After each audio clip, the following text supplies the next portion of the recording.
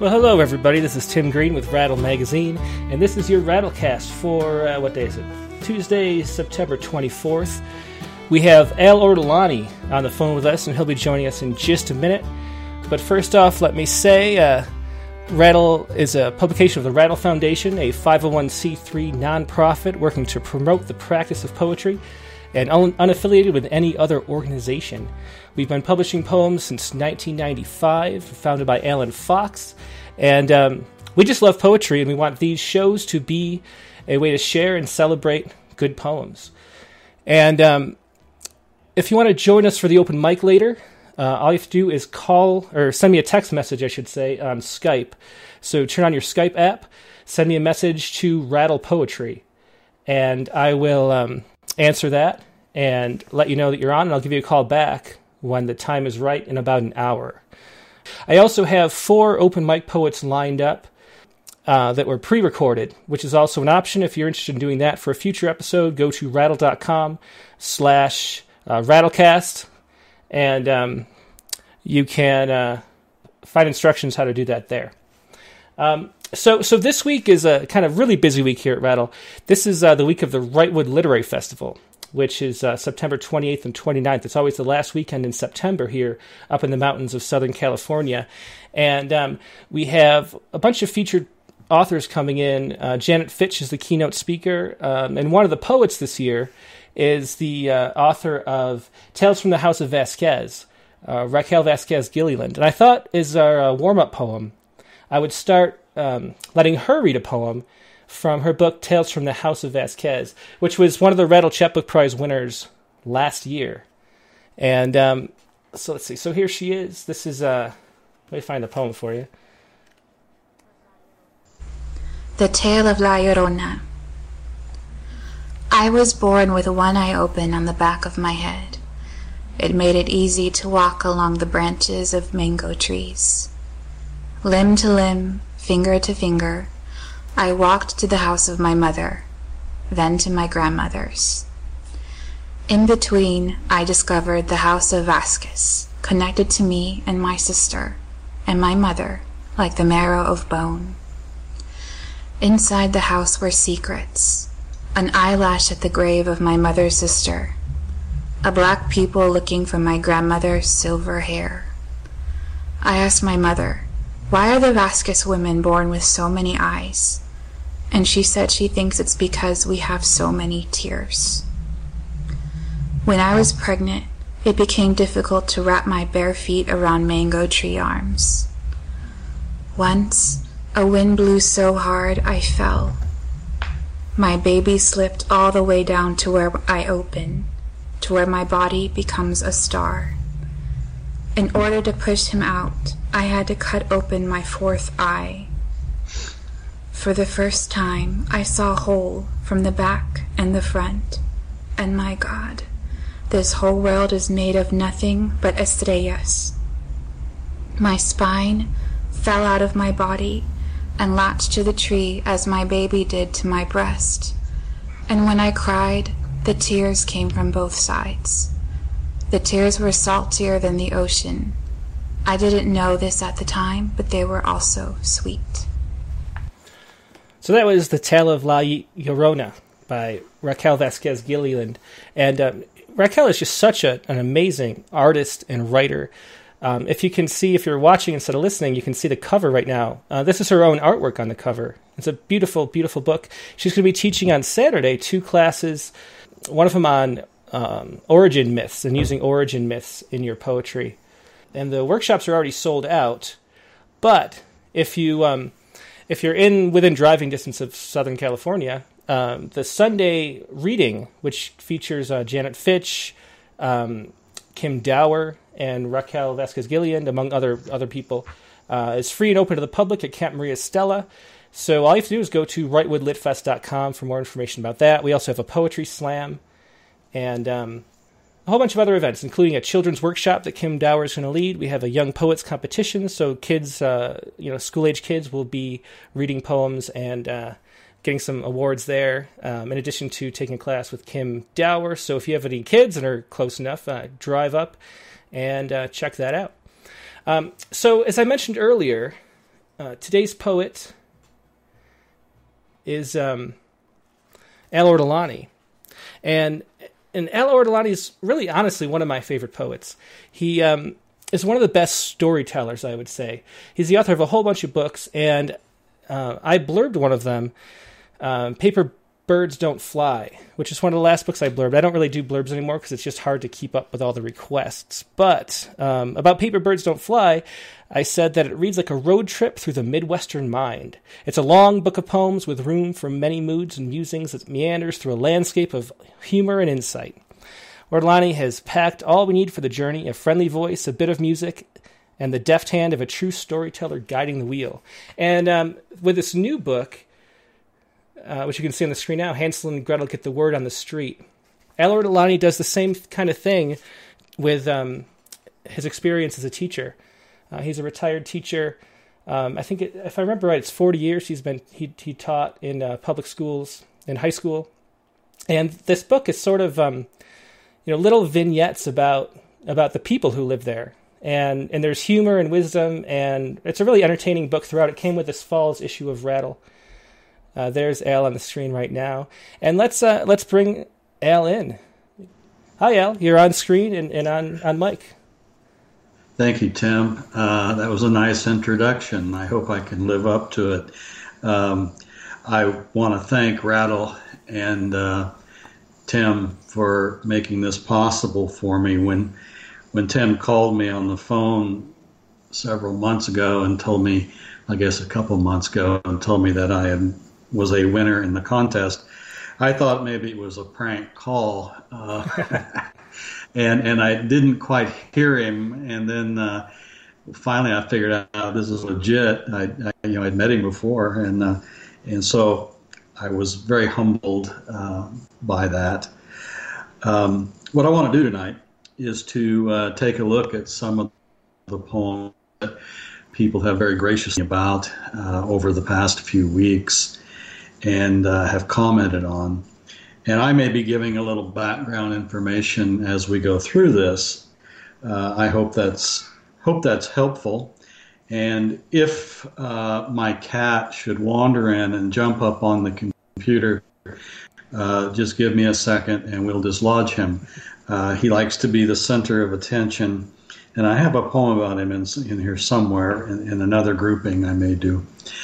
So let me start with a poem called 8th Grade Industrial Arts, which is actually a poem from the point of view of a student. Now, this is an early poem that deals with more of the experience that I would have had, or I actually did have as a student in 8th grade. And I think a lot of the mentality in the poem, as well as some of the allusions, are dated. You'll probably see that.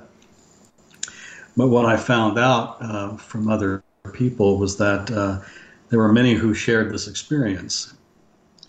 8th grade industrial arts. Shop class frightened him. The jigsaw, the planer, the lathe. Most of all, the teacher and his long, double-strapped paddle that hung by the tool room door. He was frightened by the raw oak that he dreamed would become a bookshelf where he'd rest his favorite copies of Robin Hood and Tom Swift. Unlike Eric or Wayne, he couldn't see how to turn lumber into the photograph, page 87, in the shop text.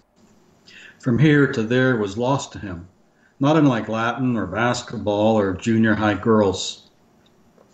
He feared everything in shop class, the noise of the jigsaw, the vibration of the blade, the proximity of his fingers to the cut. He feared his stupidity, his awkwardness with tools, the towering man with the paddle, who appeared to frown at his very existence, who took his misshapen boards out of his hands, and in saving the boy from an F, screwed them together with thick, round-headed wood screws, then, tossing it like a towel onto the shop table, wiped his hands clean on his navy apron.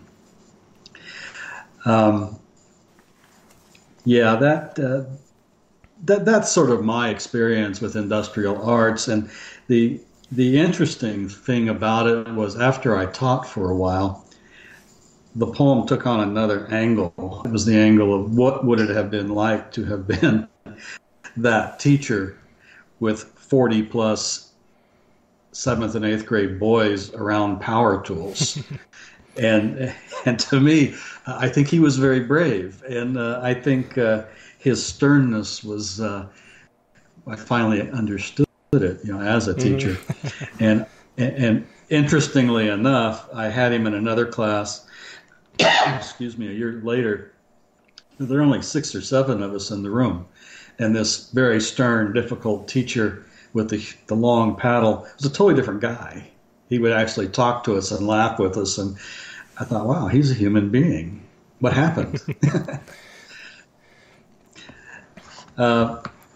One of the forms that I've worked with in this book, page 11, right next to 8th grade industrial arts, is the haibun.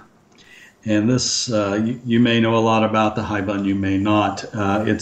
It's a Japanese form that was made famous by Basho during the 16th century, 17th century, I forget the exact dates, in Japan. And he was most known as a haiku poet. And but when he traveled, he kept a prose kind of travel log of where he went and what he saw, and he would splice it together with these little haiku that would sort of elevate the prose to another level. Like all American writers, we're very prone to making another form our own, and so we have experimented with taking the haiku away from its 3-line format, and we're playing with 1 line, we're playing with experimental arrangements of words, and so it's still a haiku. You'll see at the end in its purity, or rather in its spirit. That's the word I wanted. This one is called Frozen, and Frozen, I'll just read it. There's not a bird in the sky. A 9th grader walks the parking lot before school, his face a frozen fist. He shivers from the dead zero of the morning, hoodie pulled like a monk's cowl. He is earlier than the others, the building itself still unopened. Without my key card, how long would he wait for the door? When he shuffles past into the hallway, he mumbles the frozen hello he saves for adults. Grasshopper in a jar leaping. Grasshopper in a jar leaping. When I put those words together at the end for the haiku, I had to play with that many times because I was afraid that, well, one editor, when I sent it off somewhere, told me that the line in a grasshopper in a jar leaping was jumbled together, so there must be something wrong with my formatting. and I thought, okay, no, it's supposed to be that way. To tell you the truth, Al, when I read this poem, when I read your manuscript, I still remember reading the manuscript. I go through, and they're blind submissions, so I have no idea who wrote anything. And I was laying on the couch behind me, like I always do, reading on my little tablet. And when I got to Frozen, that was the point. I thought, hey, this is probably one of the winners. three or four poems in. Yeah. There's something I've been looking for a lot more lately. Is just things that are positive and empathetic. And there seems to be such a darkness around poetry these days. Yeah. Understandably in some respects, and not, and maybe in others. And one of the things I always love about your poems is that they're engaging in a way that's not dark. And can you talk about that a little bit? Is that a conscious thing that you do, or is that just your personality coming through? Well, as a teacher, you can't keep things dark. For a couple of reasons. Number one, you have to be able to show a little bit of hope for the future to these students. and secondly, kids don't let you stay dark, because my students always made me laugh with their antics or their comments, whether they were wise ass comments or just commentaries on the world. I couldn't help but smile, and so I think I attribute my students for keeping me very positive. I had a mentor that I write about later, and she told me once that one of the hardest things in teaching was to remain positive, to keep a positive attitude towards the day in, day out. And I didn't get that at first. And after I taught for 20 years, I thought, damn, she's telling the truth. Because you just get worn down, and it's not by the students, it's by the grind of a job, it's by the accessories that go with teaching, the meetings and the policies and all of this. And so in poetry as well, I decided to try to find a way of making poems positive. I don't do that all the time, because some situations you just can't see the positivity in them or any optimism, but nonetheless there has to be something there for me to look for, and so that was a conscious decision, okay. Some time back. Well, I'm glad you made it, because really, I'm sure I don't get worn down in the same way that a teacher would, but reading submissions, you kind of get worn down too. I mean, I mean, just the darkness just overwhelms. And I think I've been thinking about it a lot, and I think maybe the problem is that, poetry is a sort of form of problem solving. It's a kind of like right brain problem solving, like all art is. And so if you can't really write it unless you have a problem, which leads to a lot of negativity just in general. And it's sort of hard to avoid that. So when you find a poet who, is always manages to be engaging and then finding the light in the problems, it's always something my ears perk up and I really enjoy it. Well, the difficulty in being positive is you don't want to become syrupy sweet. Yeah, that's the trick. Because that is not life.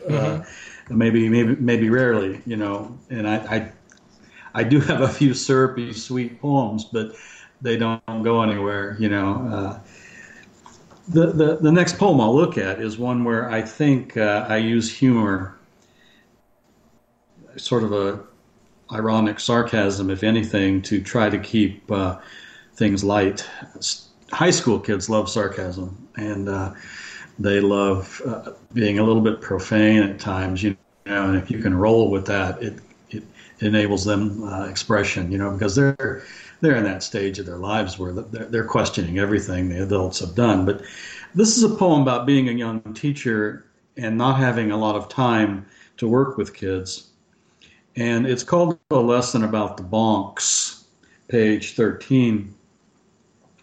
And the Bonks was a name I just pulled out of the air because it just sort of fit for some reason. And it's about a conversation that a principal actually had with me. A lesson about the bonks. One day while on lunch duty, the principal presses up to me and says, "Now I've seen it all. The two bonk boys absent all morning have just arrived in time for their free or reduced lunch. Watch them disappear before the next bell rings. Mom and Dad are both sitting outside in the car. It's a cycle, the way families move in this part of the county, just ahead of the bill collectors. The bonks will be gone next month, and we won't see them again until spring or fall. I can't blame the kids for the dumbass parents who raised them, but the cycle needs broken.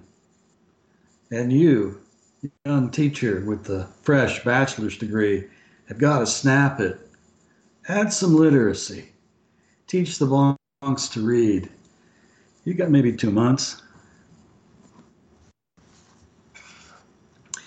That was an eye-opener for me. And the principal, a good man, one of the best principals I ever worked under, he didn't have the answer, to the problem. And yet he was a career teacher. I use the word in this book, bonehead, a few times. I never used that with my students, unless we were,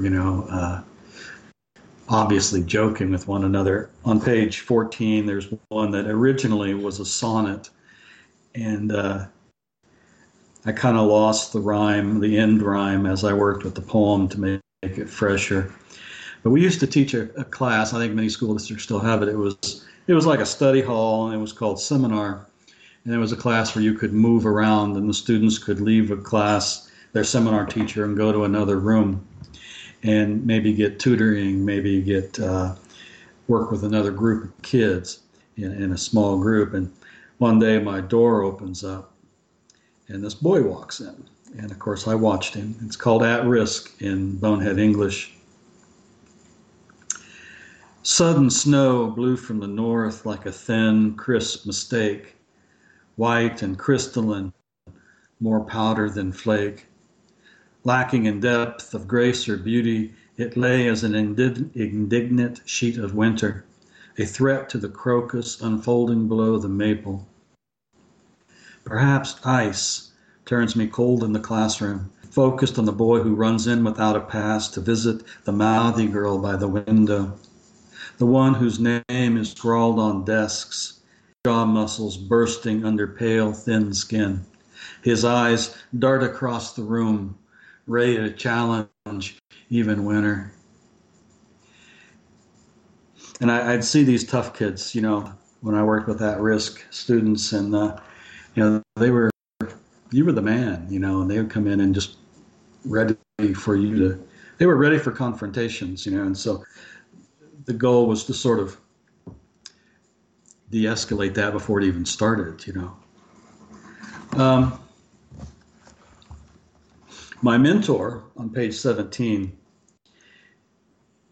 she was really tired. She was in her 60s. I was a younger teacher, and she would, during planning periods, the kids would be out of her room, and she would lock the door, turn out the lights, and lay down on the floor a little bit.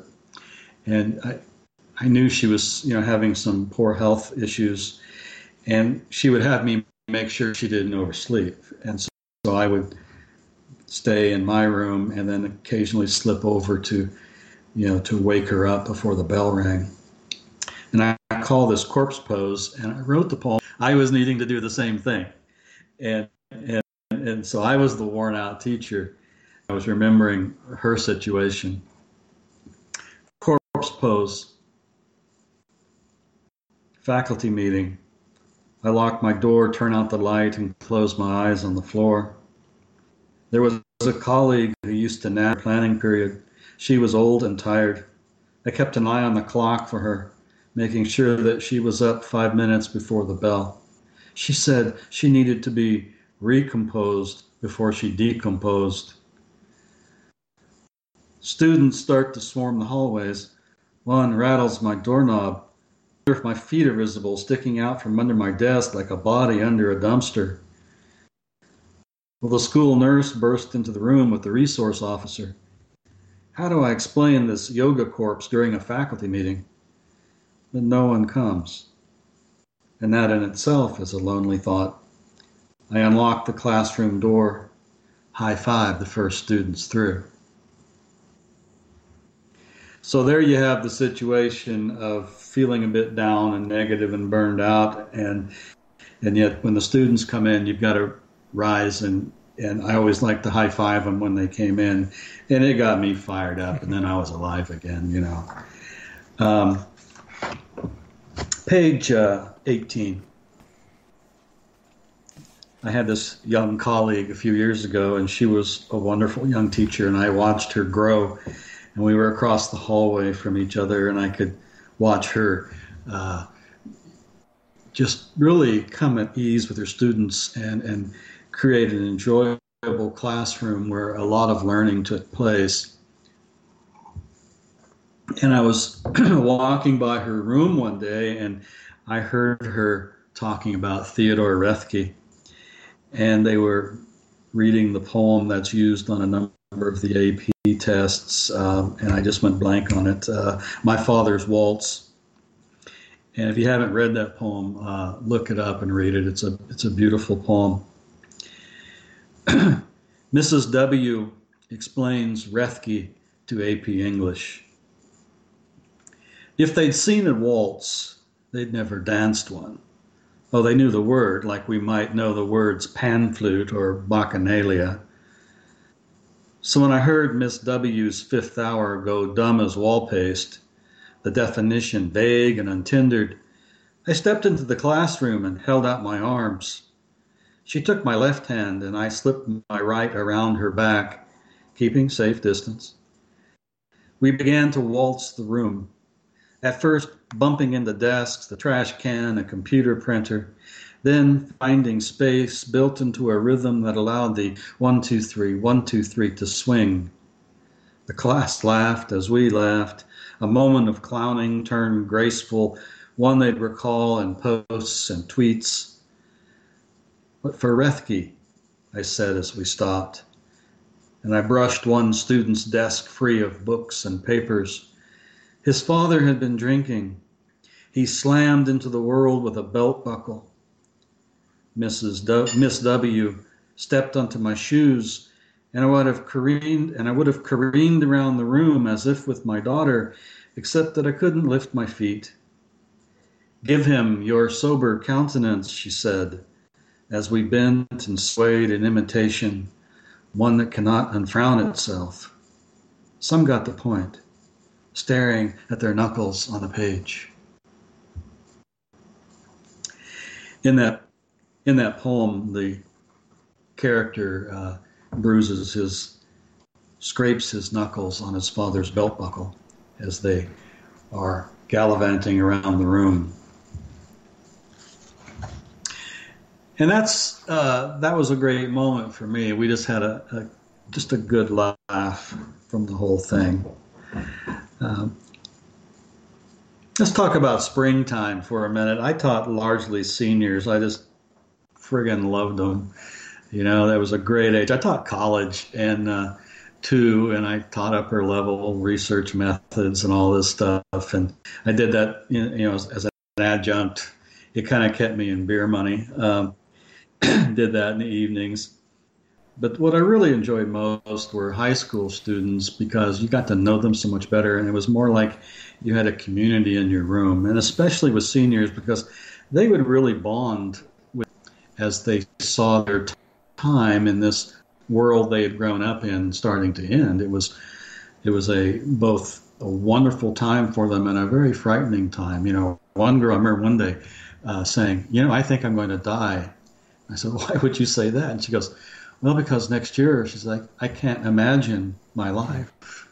And I've always been able to imagine and we talked about that, and she realized she was, half joking, but at the same time I understood that anxiety.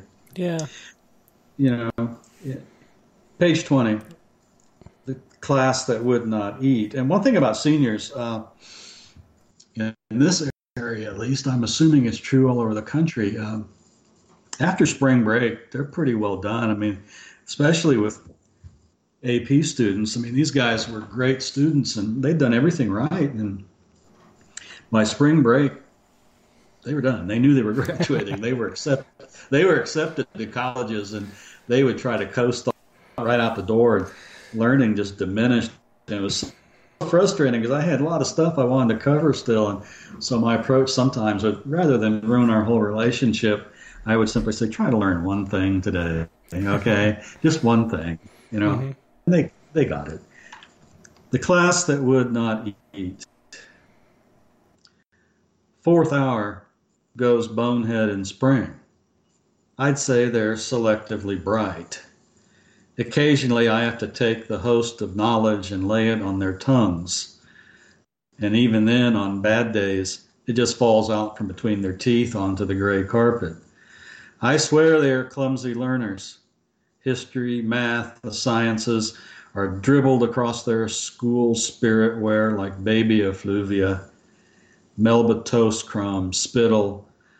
They explain to me in their polite way that old literature is too boring to swallow, much less digest. They want The Outsiders or Harry Potter, both of which were ladled out in 8th grade. 50 Shades of Grey, one girl laughs. I offer them the Canterbury Tales, a slice of Middle English on black bread. This is something you would not choose for yourselves. The taste promotes menu literacy, and that too makes no sense to them. They regurgitate it as fast as I can spoon it in. You are picky eaters. You are picky learners. I say at last. No peas, no carrots, just chicken fingers slathered in ketchup, a Starbucks latte topped with whipped cream. Let me ask you something, Al. The thing I always want to ask, veteran teachers is, how are kids doing these days? It is just such a crazy world now.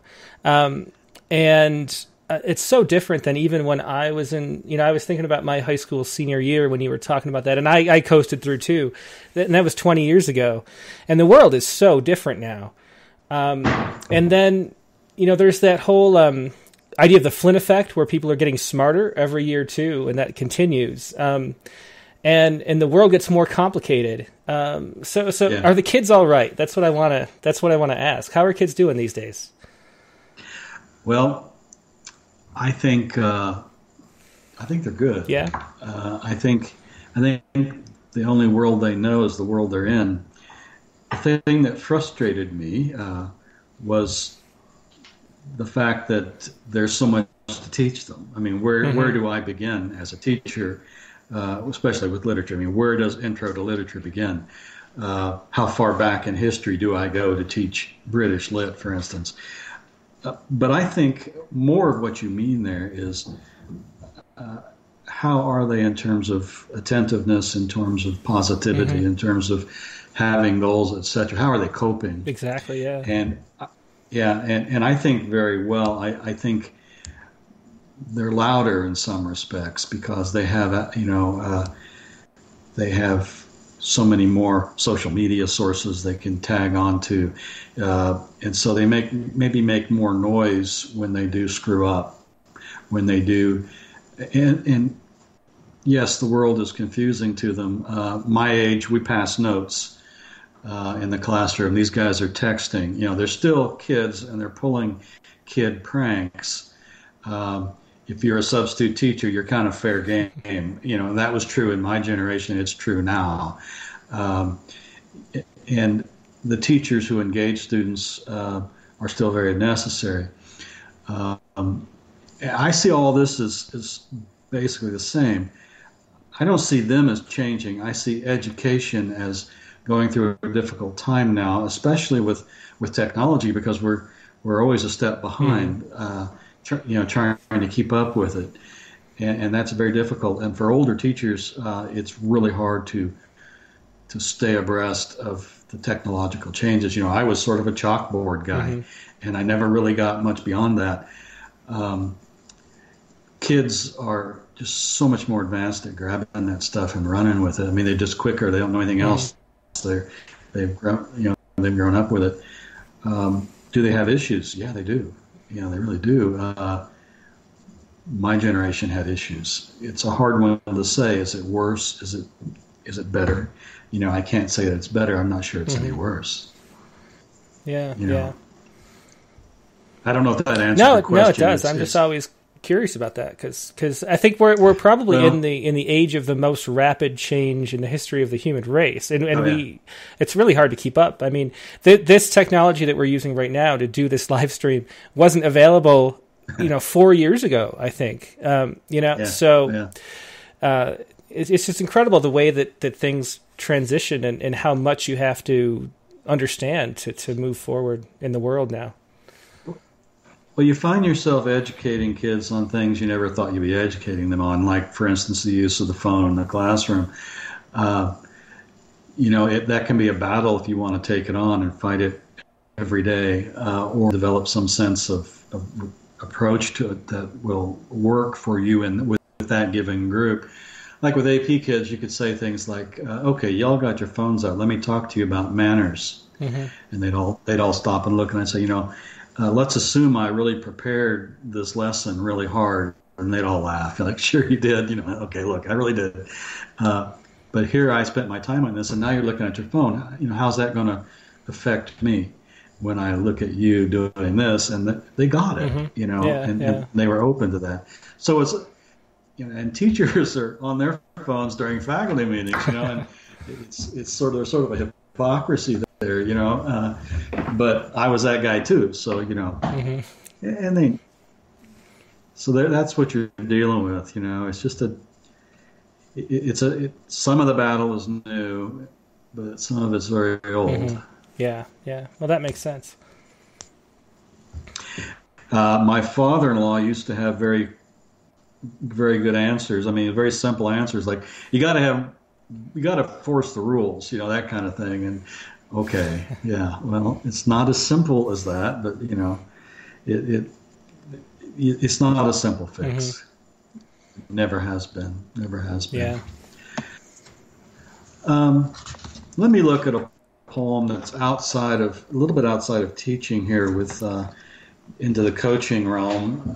I don't know how much of my time I'm using, and got some other poems I'd like to go to. Yeah, but if we have stay about on this, 20 minutes left, so plenty of time. Okay, let me do a couple more from this book, and then we'll move to some other poems.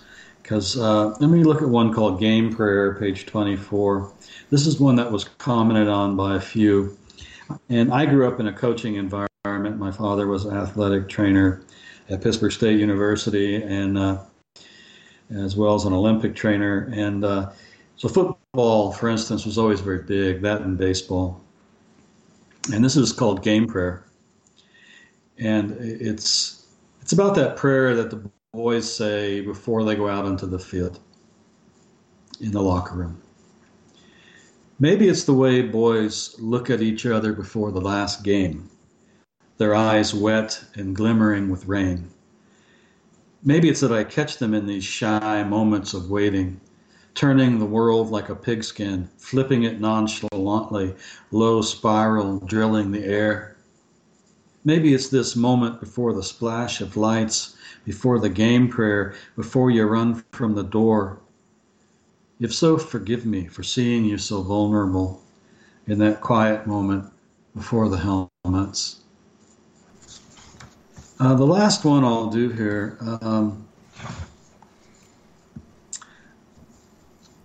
well, I got several I could do. Let me do Drug Dog Visit. It's kind of humorous, page 32. And one thing that's different about schools today is we do have the drug dogs that wander through the building. And if I had a class of seniors, they usually brought the drug dog by my classroom because, the seniors had been around the longest. They were the ones that probably were in the partying scene. And the thing that always amazed me was we had very good police resource officers in every school I've been in, and they became, I think, and most of them became very good resource people for the students. I mean, the kids felt they could talk to them to a certain extent. Drug Dog Visit. And let me frame this a little better. We were studying Kafka. Drug Dog Visit. The police dog sniffs through the building today. He barks outside my classroom. The cop, knowing my students, laughs as they stiffen in their seats. Soon they relax. Officer Smith's just messing with us, they explain. Well, it's a good thing you left your grass at home, I joke. The boys laugh again. That isn't the half of it, one says. I don't want to know the half of it. So I say, let's get back to your Kafka. They lower their heads and try to make sense of Gregor, who, as a dung beetle, keeps himself shyly tucked under a couch, rather than terrifying the streets. What's with this hiding, they ask. A dung beetle could be as cool as Ant-Man. He could hook up with the Wasp. And so, these guys are always doing this kind of stuff to me. And I'll do the last one. That was my last one, but I got the same boys, okay? And it's called Shopping for Fruit, page 34. And this is about a pun that came out of the class one day, and I don't know how it even showed up, but it did. And sometimes these guys were hard to say no to and hard to discipline because they always made me laugh. But it's shopping for fruit. Melancholia, I asked the class of 17-year-olds. One boy just outside the T-zone answers, a fruit. And I had to laugh. Yes, probably in the produce section at Hy-Vee, you've got the honeydew, the cantaloupe, the melancholia, most likely priced higher than the watermelon, so germane to family picnics, ice cream socials, class reunions. The melancholia ripens slowly on vines of discontent. It is only purchased by the disillusioned when the fruit bin has been emptied of choices. But I keep this cherry to myself. These boys haven't done much produce shopping. They still find bananas amusing. So I will stop on the book with that one. I appreciate you guys listening. If you want me to go back to it later, I will. Or if you have any questions, let me know. Yeah, that's a good transition.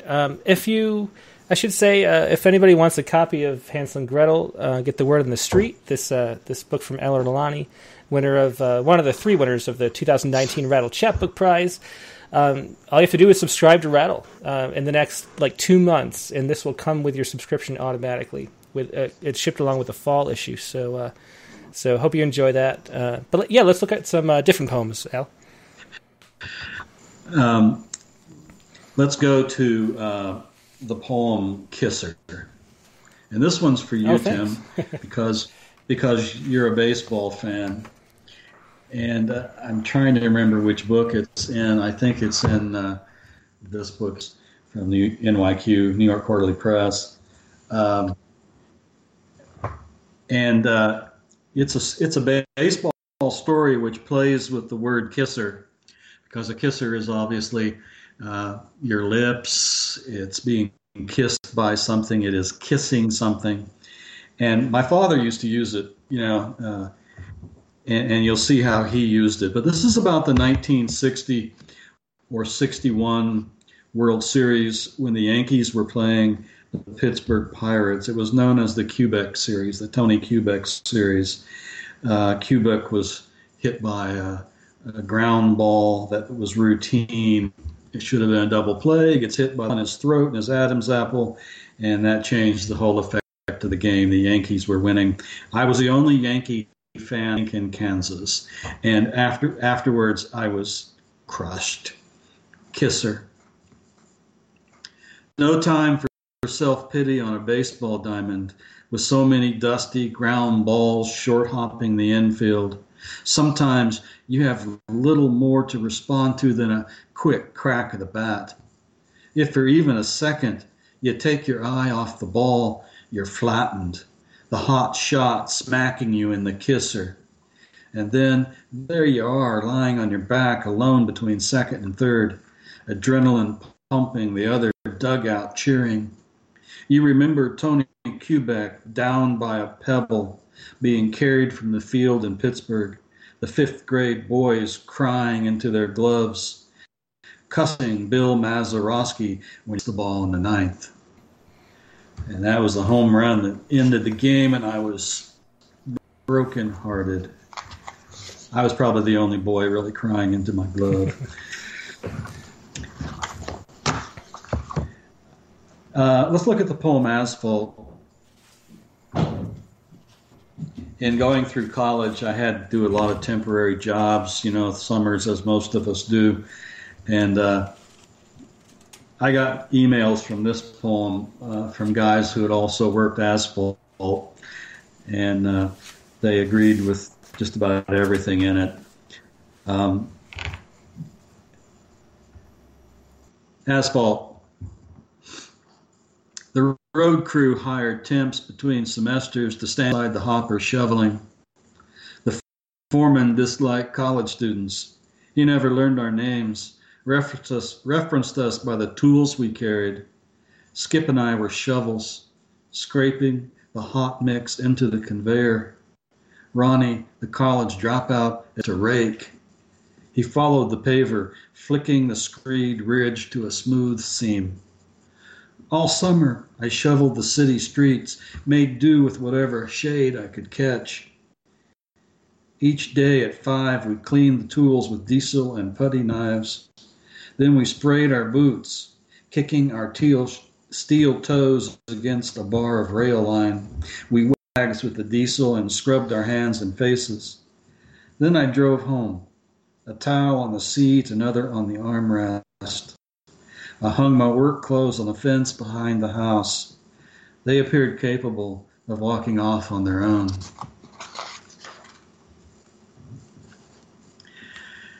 I lost my identity that summer. I was no longer Al, I was Shovel, and that was a lesson. Let's go to Taco Boat. This is one I'm always asked to read by one guy, H.C. Palmer, a doctor here and poet here in Kansas City. The Taco Boat. Last night I bought a 12-pack of tacos at Taco Bell. Not because I was especially hungry, but because I could.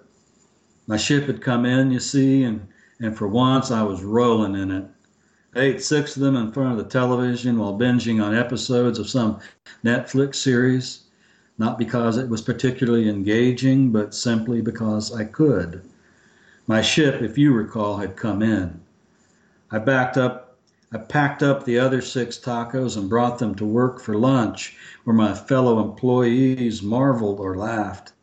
I couldn't tell which, yet my ability to eat 6 soggy tortillas microwaved in their wrappers and spread like dollar bills on the table.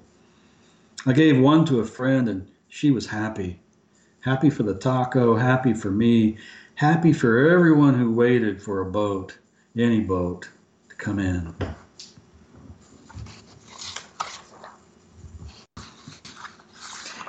I live in the suburbs in Kansas City, but we're on the edge of KC, and the town, the city is spreading and it's engulfing the surroundings. And there was this one little holdout farm on 87th Street that remained a farm even as all the fast food and strip malls moved around it. And I call this the last farm on 87th Street. A few head of black Angus stare dumbly at traffic. At dusk, as the twilight drains behind Taco Bell, a woman jogs in a reflective suit. The cattle become silhouettes. Gradually, the night slips between the house and the barn like cold, dark silk. Cattails, clumped at the pond's edge, are swept by the lights of a semi on the interstate. This is loneliness. The empty seat of the tractor, the shed's open door, the winter air and deepening darkness. Nothing levies the flood of change. A bucket hangs on the water pump.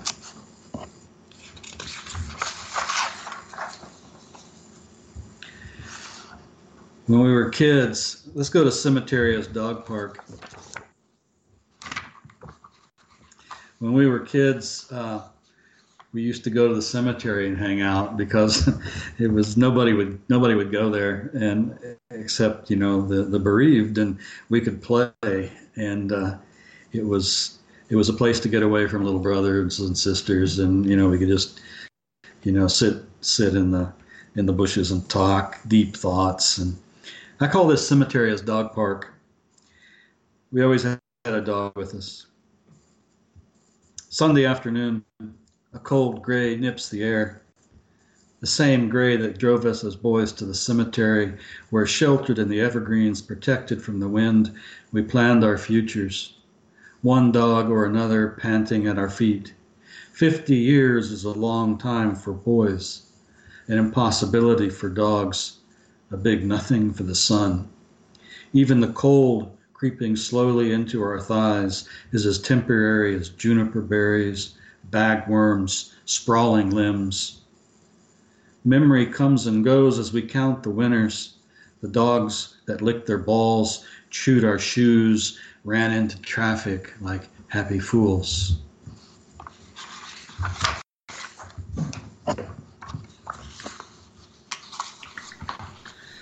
Let's go to a gardening poem. Summer's almost over, but my gosh, we can still eat those tomatoes. Let's go to growing tomatoes. This one's a little different for me. I don't know why. It just seemed more homespun.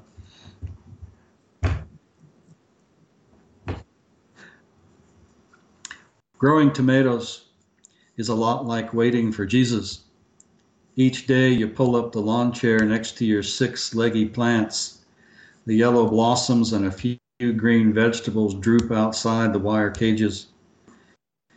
You've tied them with white rags, a surrender bowed to the soil. Dusted with 7, they should be free of aphids. You're not an organic farmer. You're not a farmer at all. You slice tomatoes well, and that's about it. You like them salted and spiced with chili peppers. It is June. You have weeks to wait. An asteroid could hit by then. If you leave now, you could be at a roadside stand in Arkansas by sunset. Surely someone is harvesting more than hope. What I got, Tim? About 2 or 3 minutes left. About 5 minutes. Let me ask you. We haven't really talked about your background as a poet yet. How did you get into poetry? I'm always curious about that too. Did you always love poetry, or is it something you came to later? And who do you think were the influential poets that? Because you have a very distinctive style. So who influenced that? Well, I came to poetry as a little boy, actually, because my mother was an English major who quit college to raise kids, and she used to read to me the poems of like the Highwaymen, and I could hear the rhythms, that she would read with, good narrative long poems. My father was the storyteller. He always had great stories, and so I was kind of brought up in that environment of literature and just sort of organic storytelling that was usually humorous. I started writing because I couldn't get the attention of any girls, and in high school, and I would lock myself in the bathroom to get away from all the siblings in the house, and I would write poems about the girls that didn't know I existed, and they were I'm sure they were really bad, sappy poems, but I had one teacher I could share everything with, and she liked them, and it made a difference to me. And I think the cool thing was that I liked writing them. I felt good while writing, even if even if the poems sucked as poems. And so I wanted to go back to that again and again and again. And when I had to go to college, I had to declare a major, and I didn't know what I wanted to do, so I said English, and I did. And one thing led to the next. My influences, wow, that's a hard one. I would say David Bottoms was a big influence when I started reading his narrative poems. They just took my head off. Seamus Heaney I got to meet once, and he blew me away with his storytelling ability, and it made me wish I had an Irish brogue. And in fact, the whole time I sat with him, I really couldn't talk to him. I didn't know what to say. It was all, anyway. Those are two that come to mind. I like anybody who can tell a good story, and a lot of times it's the poet of the moment. Oh, well, Billy Collins is amazing, and he just blows me away with the things he pulls out of his hat to write about. And I've got a poem about Billy Collins that maybe someday I'll share, but I'm going to probably share it with him first, where I'm actually kind of pissed off at him because he comes up with such good poems that I really wished I'd thought of first, Yeah, we have more poems about Billy Collins than any other poet, that's for sure. Why am I not surprised? About being jealous of Billy Collins, about how to how to write a poem like Billy Collins. I think there's like four poems with Billy Collins in the title that we published. Yeah, well, that's how I kind of came to it, and that's who I kind of read. I've had a pretty classical background, but I was going to a small college in Kansas, Pittsburgh State University. I had amazing English instructors who really, brought literature to life for me. And one guy in particular, Michael Heffernan, who's an instructor at retired, I believe now, in Arkansas, and Joe McDougall, another Arkansas poet, both who came to our school in Pittsburgh, and they brought in people for us to meet, like Ginsberg and the greats of that time, Howard Nemeroff and so on, as well as Seamus Heaney, and they just, not only was I able to read these things, but I was able to meet these people, and I just, to me that was huge, and I can't thank those two enough for that. Did that kind of answer that question a little bit? Oh, yeah, it definitely did. Thanks so much, Al. Do you want to read one more poem to finish us out? Yeah, I'll read one more poem to finish this out. And let me read Butterfly Valve. It's a poem for my father. Because my dad was he bought more pieces of crap cars than anybody on earth. Because he was a teacher. We were living on a teacher's salary, 5 kids, and that's what we had. And so this is a poem about him, and the butterfly valve being that little piece on the carburetor that allows the gas intake and the air intake to mix correctly. I'm probably saying that wrong because I'm not a mechanic. Butterfly valve. Wiring the exhaust pipe to the frame of the truck is a skill I learned from my father. He could keep a piece of shit Ford or Chevy or Plymouth running without repairs longer than anyone I knew. It was kind of a gift to himself, keeping cash from the mechanic for as long as possible. He'd make do with a leaking gas tank by not topping it off, or avoid a 60-mile-per-hour front-end shimmy by driving 55. As his children moved away into lives of their own, the money ran more freely. He gave up lying on the street with his shoulders wedged under the chassis. He scheduled regular automobile checkups where he'd sit out in the shop with the wrench turners and tell stories about how he used to keep his junkers running with baling wire, heated with cardboard in front of the radiator, ignited with ether, a screwdriver wedged in the throat of the carburetor. He was my hero. I wrote that poem one afternoon, lying on the concrete, looking up at my muffler on my old truck, thinking, I got to keep this thing running. Yeah. That's one of those poems from Rattle. I don't know which issue it was in. Oh yeah. But that screwdriver wedged in the throat of the carburetor is such a memorable image. I think of that if I see the name Al Ortolani, I think of that image pops into my head.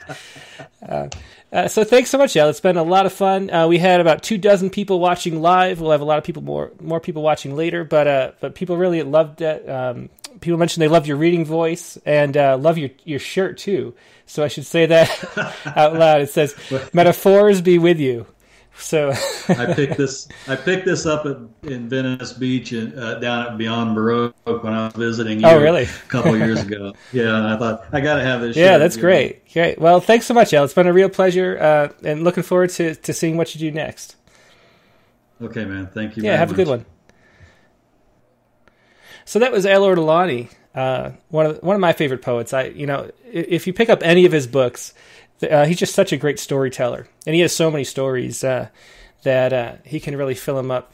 So pick up any of his books. I think he has about at least like a half dozen.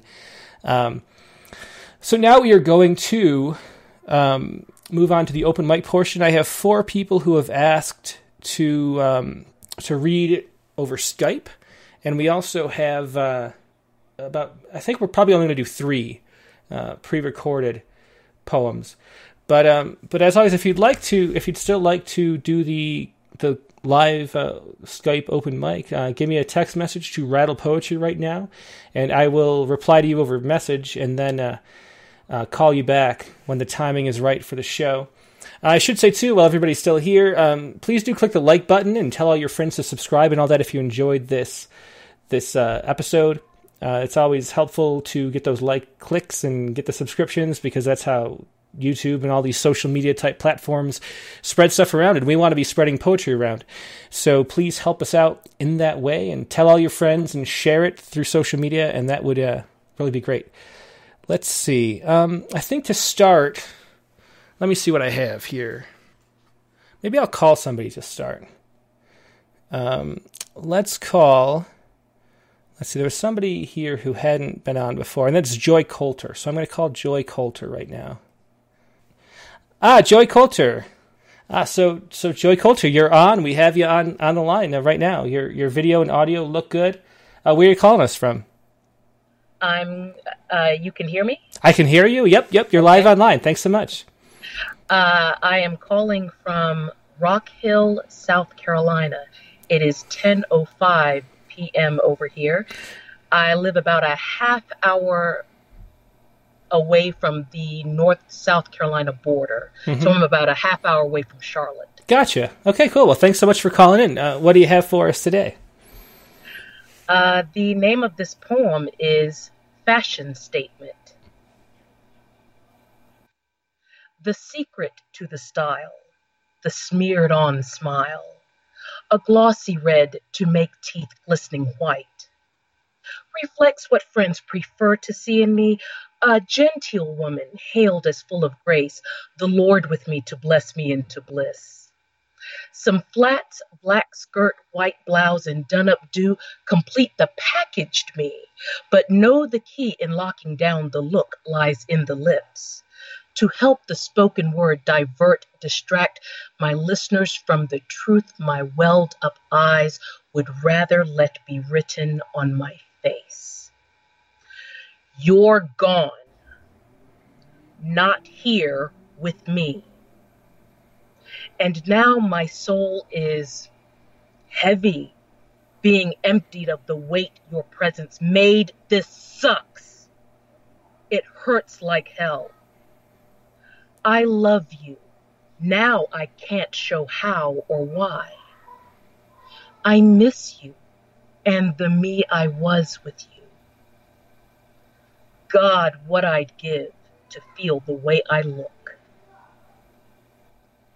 Well, thanks so much, Joy. That was great. Great performance of the poem, too. Thanks so much for calling in and sharing that. Thank you, sir. Yeah, I hope you call in again. Please do. All right. Bye-bye. Okay, bye. Have a good night. Okay, so that was Joy Coulter from South Carolina. And I have a couple more people lined up on Skype, but first let's do Kevin Keeley. He is an Irish poet who I meant to get to last week, and we ran out of time. So let's make sure we get him in before we do anything else. So this is let me find his bio. Kevin Keeley is a poet, critic, and Fulbright scholar in creative writing.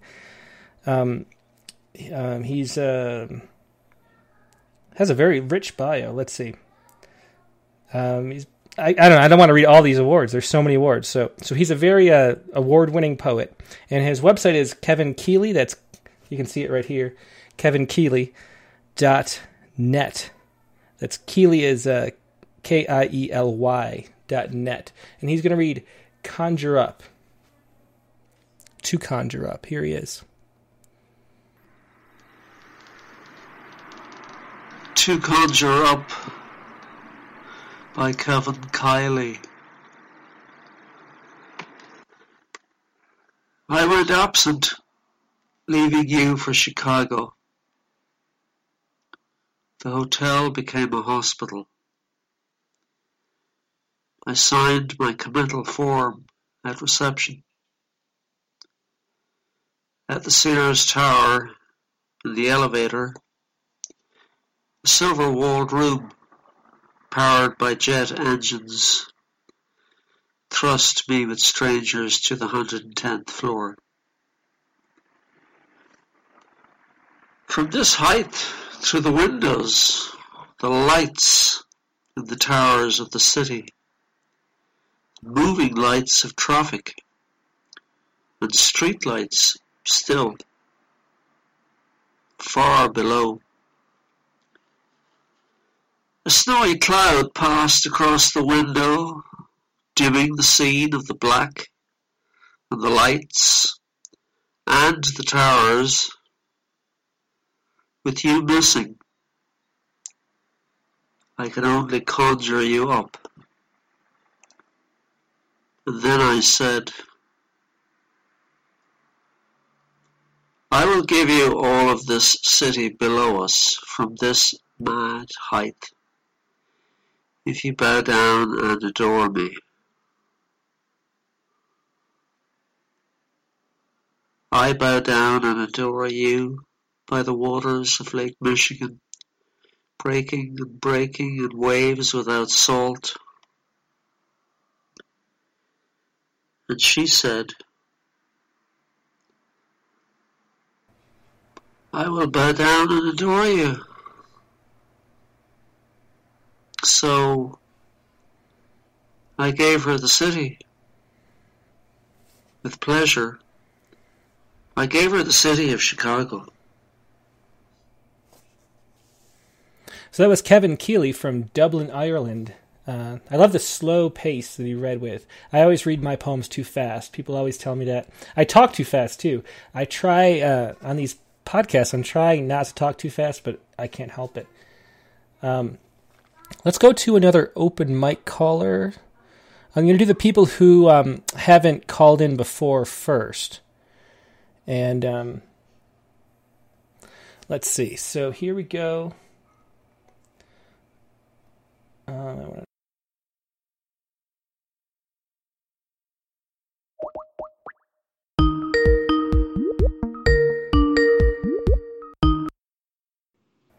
Okay, so all right. Yeah, so we have Carrie Radna here on the line, and what do you have for us today? Well, I have something from my latest chapbook, Remembering You as I Go Walking, and it's called Lucky Stars Afternoon Colors. Great. Okay. Thanks. Okay, here we go. Part 1. Miss the good luck given on this holy Irish holiday of days, while stuck rehearsing in Riverdale with quiet singing Jews, not blessed with the knowledge of reading music. Come on, unicorn girl. You traded your rainbows for blue stars blessed by David. At least green is still your favorite color. After all, the red-faced clover dancers took off their tap shoes and went to bed. But my man needs to work. So I plan to steal away to Roosevelt Island after Purim rehearsal, before the setting sun spun its gold out, when the blue hour peaks and the moon peeks out in the silver haze. No, I didn't make it to the island tonight. Tiredness crept in and took hold instead. It was but a sweet, weak old dream. Part 2. Patterns and colors hover by as I circled the island by foot. I blamed the tint on my sunglasses on turning the Friday afternoon light into the perfect shade of blush pink.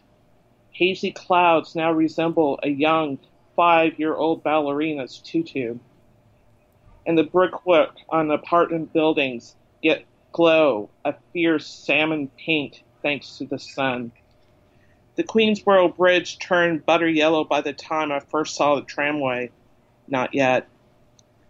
I was almost run over by a giant black and white spotted hound with huge jowls who stopped to lick his ball sack. His cute owner apologized with a wordless shrug. I chased the pink light towards the octagon, freshly mowed in spring green, but still closed for the season. The light is now fading. I took off my shades, and then the pink clouds instantly faded into a silvery gray. The blue hour brought forth sexy shadows. lapping in the water as I walked along the East River. The lights upon the bridge lit the narrow talons and towers. They remind me of toothpicks. My dad and I once built a bridge made out of toothpicks when I was 11. I cannot imagine him being here with me now. Even here, in this quiet floating hamlet, he would pronounce this place as too urban for him. Well, too bad, Dad. I enjoy these places, like enjoying my Golden Heart roll, with 2 pieces of salmon sushi and some seaweed salad decorated with a purple orchid. On Roosevelt Island, the colors of the afternoon dance in my mind like a breathing tapestry. Now lucky, after the day is done, the big red RA tram takes us all home. The lights of Manhattan pierce the dark with white, blue, and gold, stars and boxes illuminated. That's it. Well, thank you, Carrie Radna. Thanks so much for sharing that poem with us. And then you're holding up the chapbook, Remembering You. Who published that again? Where can people find it? Well, you could let me know. It's on Boxwood Star Press, which is my press. Ah, okay. Yes, and fun fact: this illustration, I took it when I was on that tram. Ah, very cool. Well, thanks so much. It showed up great. Thanks so much for calling and sharing that poem with us, and hope people check out your chapbook. Is there like a website or something though people can go to? Not yet, but I'll let you guys know. Okay, awesome. Yeah, please do. Please call in again. That was a lot of fun. Thanks so much. Great. Yeah, great. Thanks. Bye. Thanks, Sam. Yep. Bye. See you later. Bye. Okay, so that was Carrie Radna. Let me try another Skype caller. Let's see. Let's do Emilio Puerta because he was not on last week. Emilio Puerta, you're already on. Somehow you just automatically popped in, which is interesting. Yeah, so you're already here. Say hi to everybody. Hello. That's really cool. So I figured out the way to not have that big delay, which is there's a little setting which I did a little differently by accident, and it kind of worked perfectly. So we have Emilio Puerta here. Once again, he's called in a couple times before, and what do you have for us today? He's calling from Toronto, Canada, I should say. Yep. So what do you have for us today, Emilio? So I have another. I should say something that I have not said before that I should have. I do have a self-published collection out. Oh, great!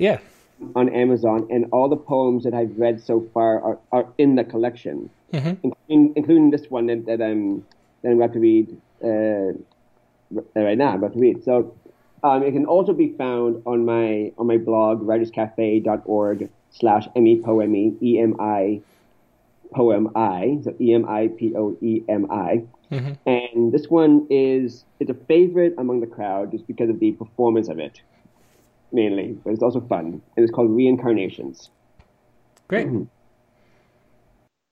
If I could any animal become postmortem, I would like to be a fish and drift about low tides and high.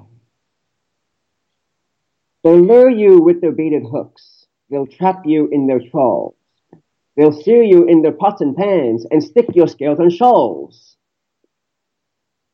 If I could any animal become postmortem, I would like to be a bird and fly across the boundless sky.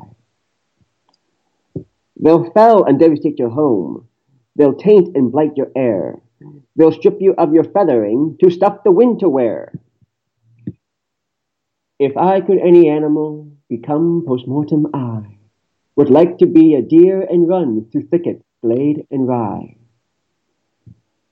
They'll blind you with their beaming lights. They'll limit where you roam.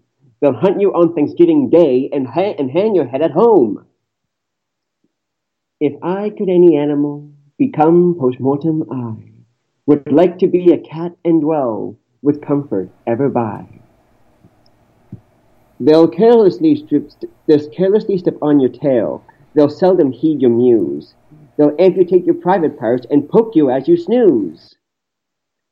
Then there's not any animal without a threat in life.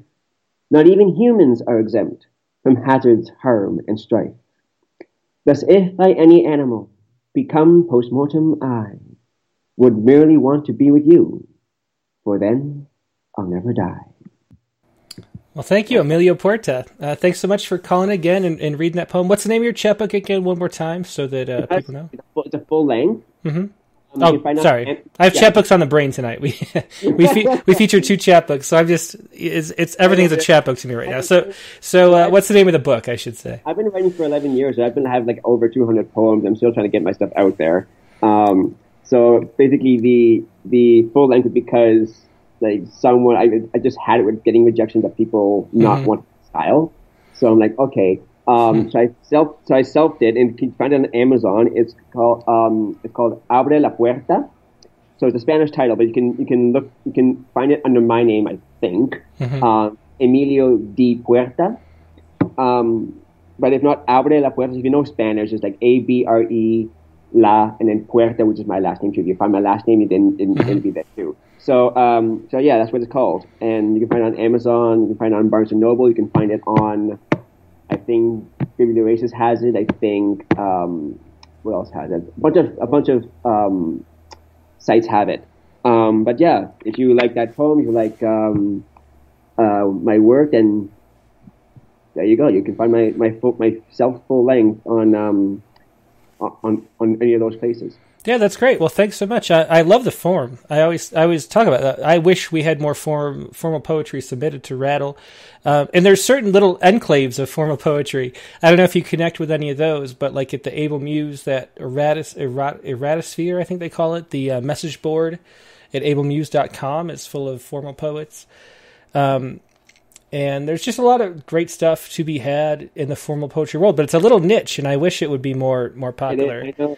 So I've been trying to like get trying to start a whole movement about like form poetry and how to actually write it, but slowly getting off. Yeah.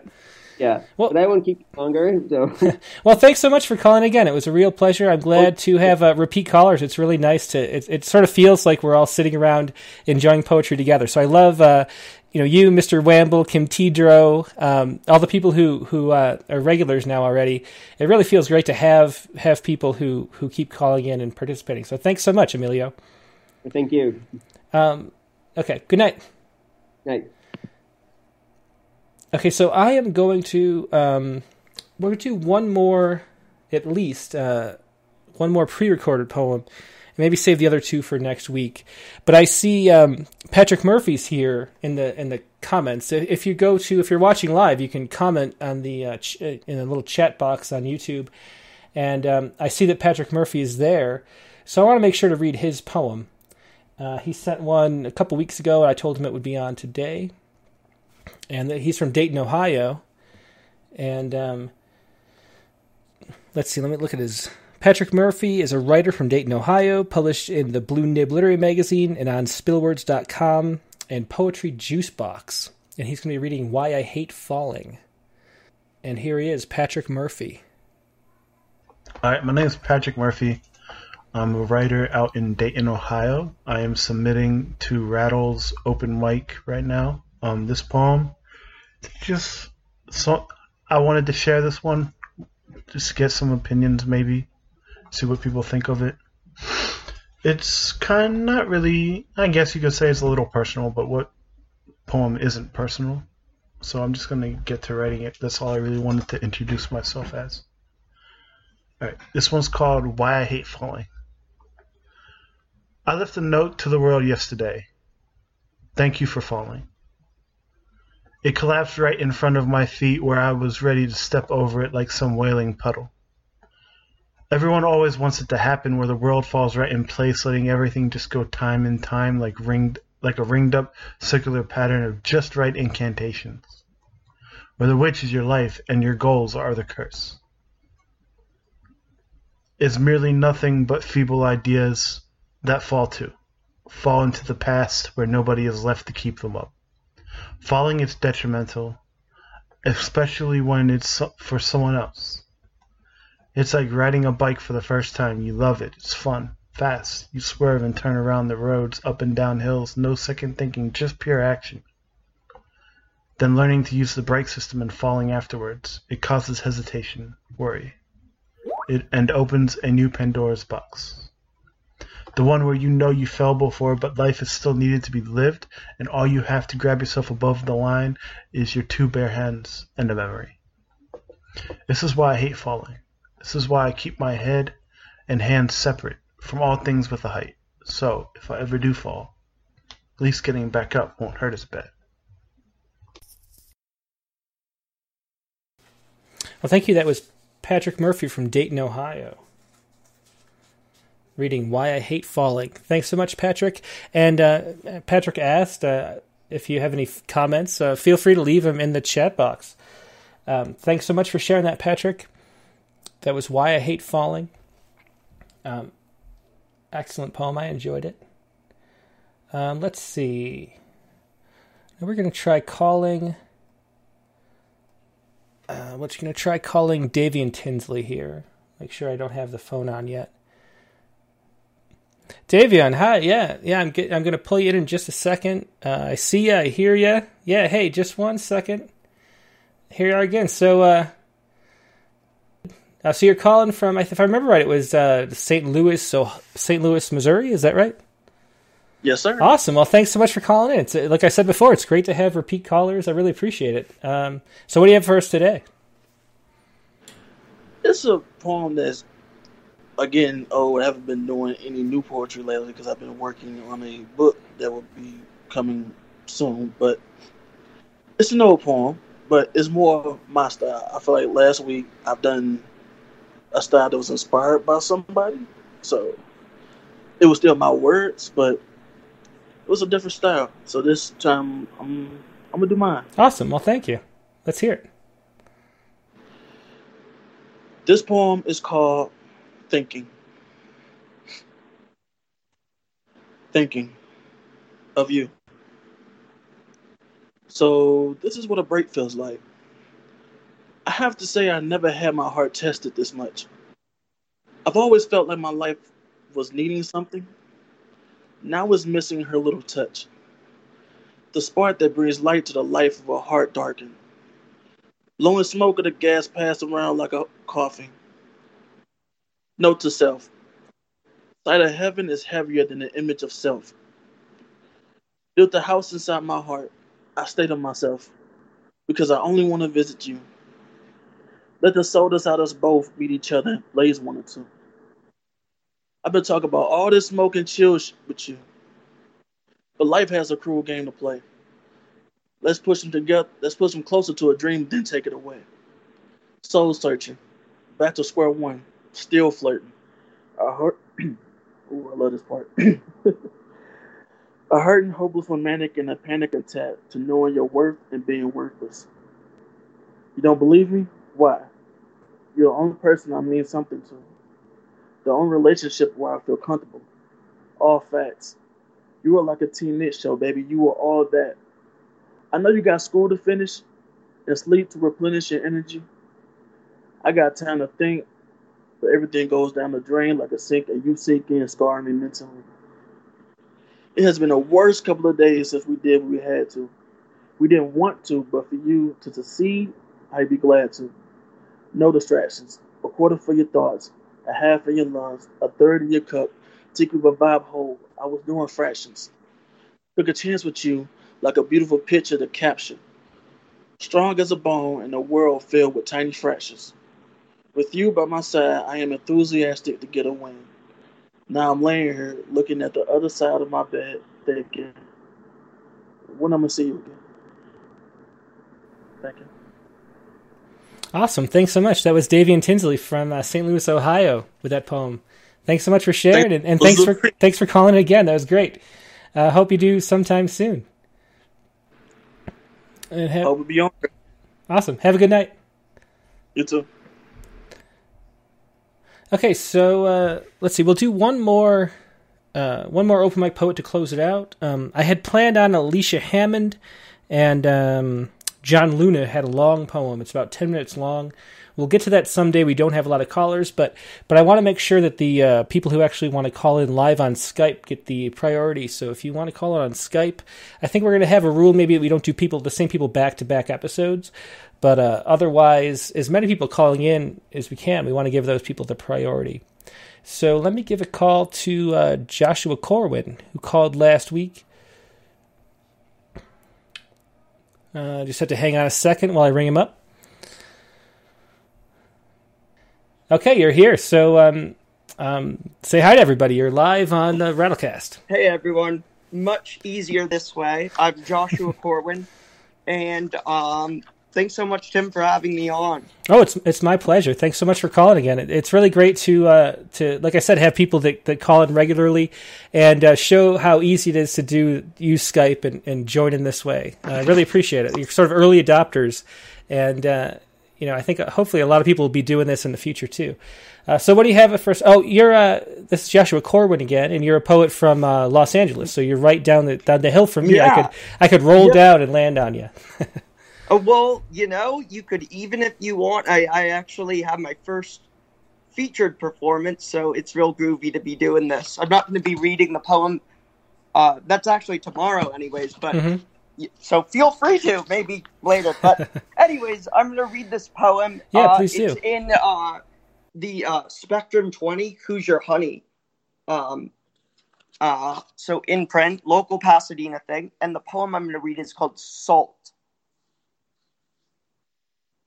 I might be able to be published next month or two if I unloose my hard-ass, closed-minded dignity and write up some little goody-goody two-shoe gumdrop on a theme. Honey, baby. Honey like the bear that meets my eyes in the kitchen. Syrup as slow as an igloo. Isolation like my cave. I seek no honey. I want salt. Sweet salt. Slimy like the back of my hand. The hand that bites you, that talks to you in posture, outstretched like an Aretha Franklin novel, if she ever wrote one. Honey, honey, baby, should I stoop so low? Like stints gone wild, stilts going under the door cracks. Honey, I was paranoid of myself. Honey, I can't be honest with you. Honest, I just lied. Honey, I just picked my scalp until it bled and showed you the blood-stained sweat that is the vicious honey, the corporeal reflection of your tears. Salty like the sea, salty like the dew drops I put into the lentil pasta alla Josh Especial. With what? With not honey, but salt. Welcome to my world. Salt. Like the Dead Sea. Salt. Call me Yisrael. Call me Yeshua. Salt. Don't build me up, honey, but tear me down. Salt. Don't protect me, honey, but reject me. Salt. I don't need to find you. You don't need to find me. Honey, please. Can you just be me? My soul? Maybe also honey? Perhaps like heads and tails, honey and salt are flip sides of the dewdrops of the rainbow. Well, thank you. That's Joshua Corwin calling it again.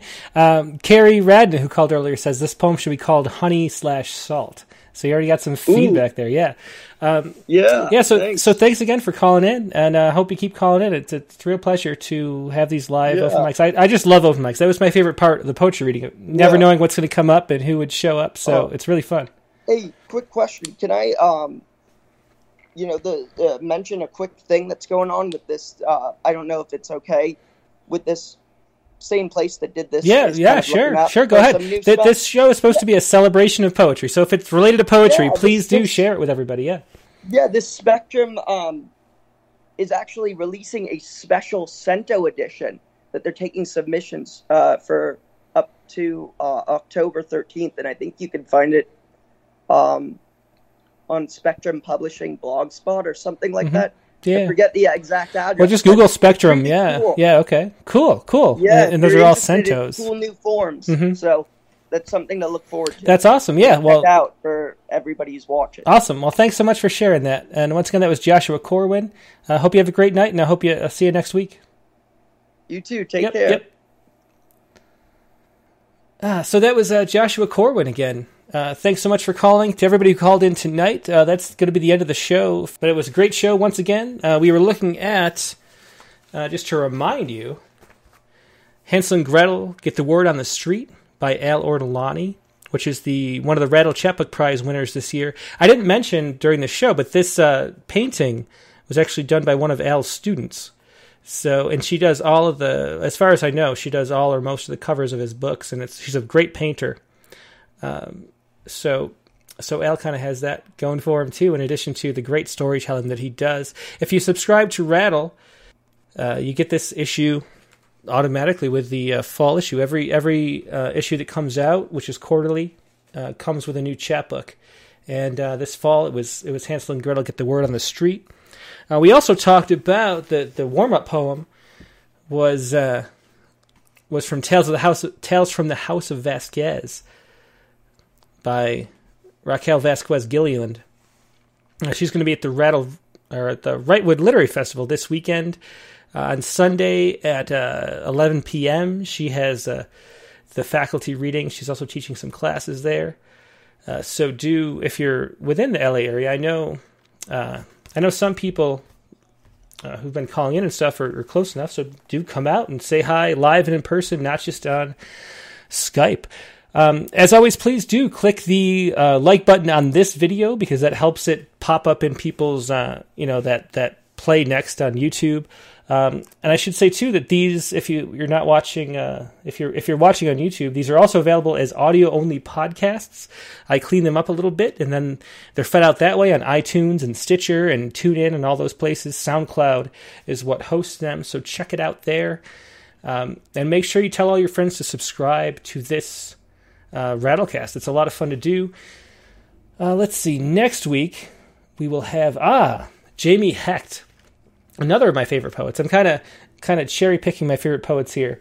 Jamie Hecht is one of the most intelligent people I've ever met. He's sort of a genius, and his book came out. Limousine Midnight Blue came out about 10 years ago. He has a new book called Dodo Feathers, which just came out, and so we're going to feature him on the Rattlecast. He's been in Rattle maybe like 3 or 4 times. He's a formalist. He's an actor. He's a psychotherapist. So there's a lot of interesting things to talk about with Jamie Hecht, and he performs his poems really well. He writes a lot of formal poetry, a lot of blank verse, and it's going to be a great episode. So be sure to tune in next week, same time, same location. Coming up, we have a lot of great poets. We have Bob Hickok's going to join us. Naomi Shihab Nye is going to be on. I'm sort of lining up poets as we go. Courtney King Campa will be on soon too. Trying to think. Ellen Bass. Aaron Puchigian. I gotta set up a date for him. But we have a lot of poets coming up. It's going to be a great fun. It's always fun to do the open mic, so please do that and click the subscribe button and all of that stuff. And join us next week for Jamie Hecht. And I will see you then, if not sooner.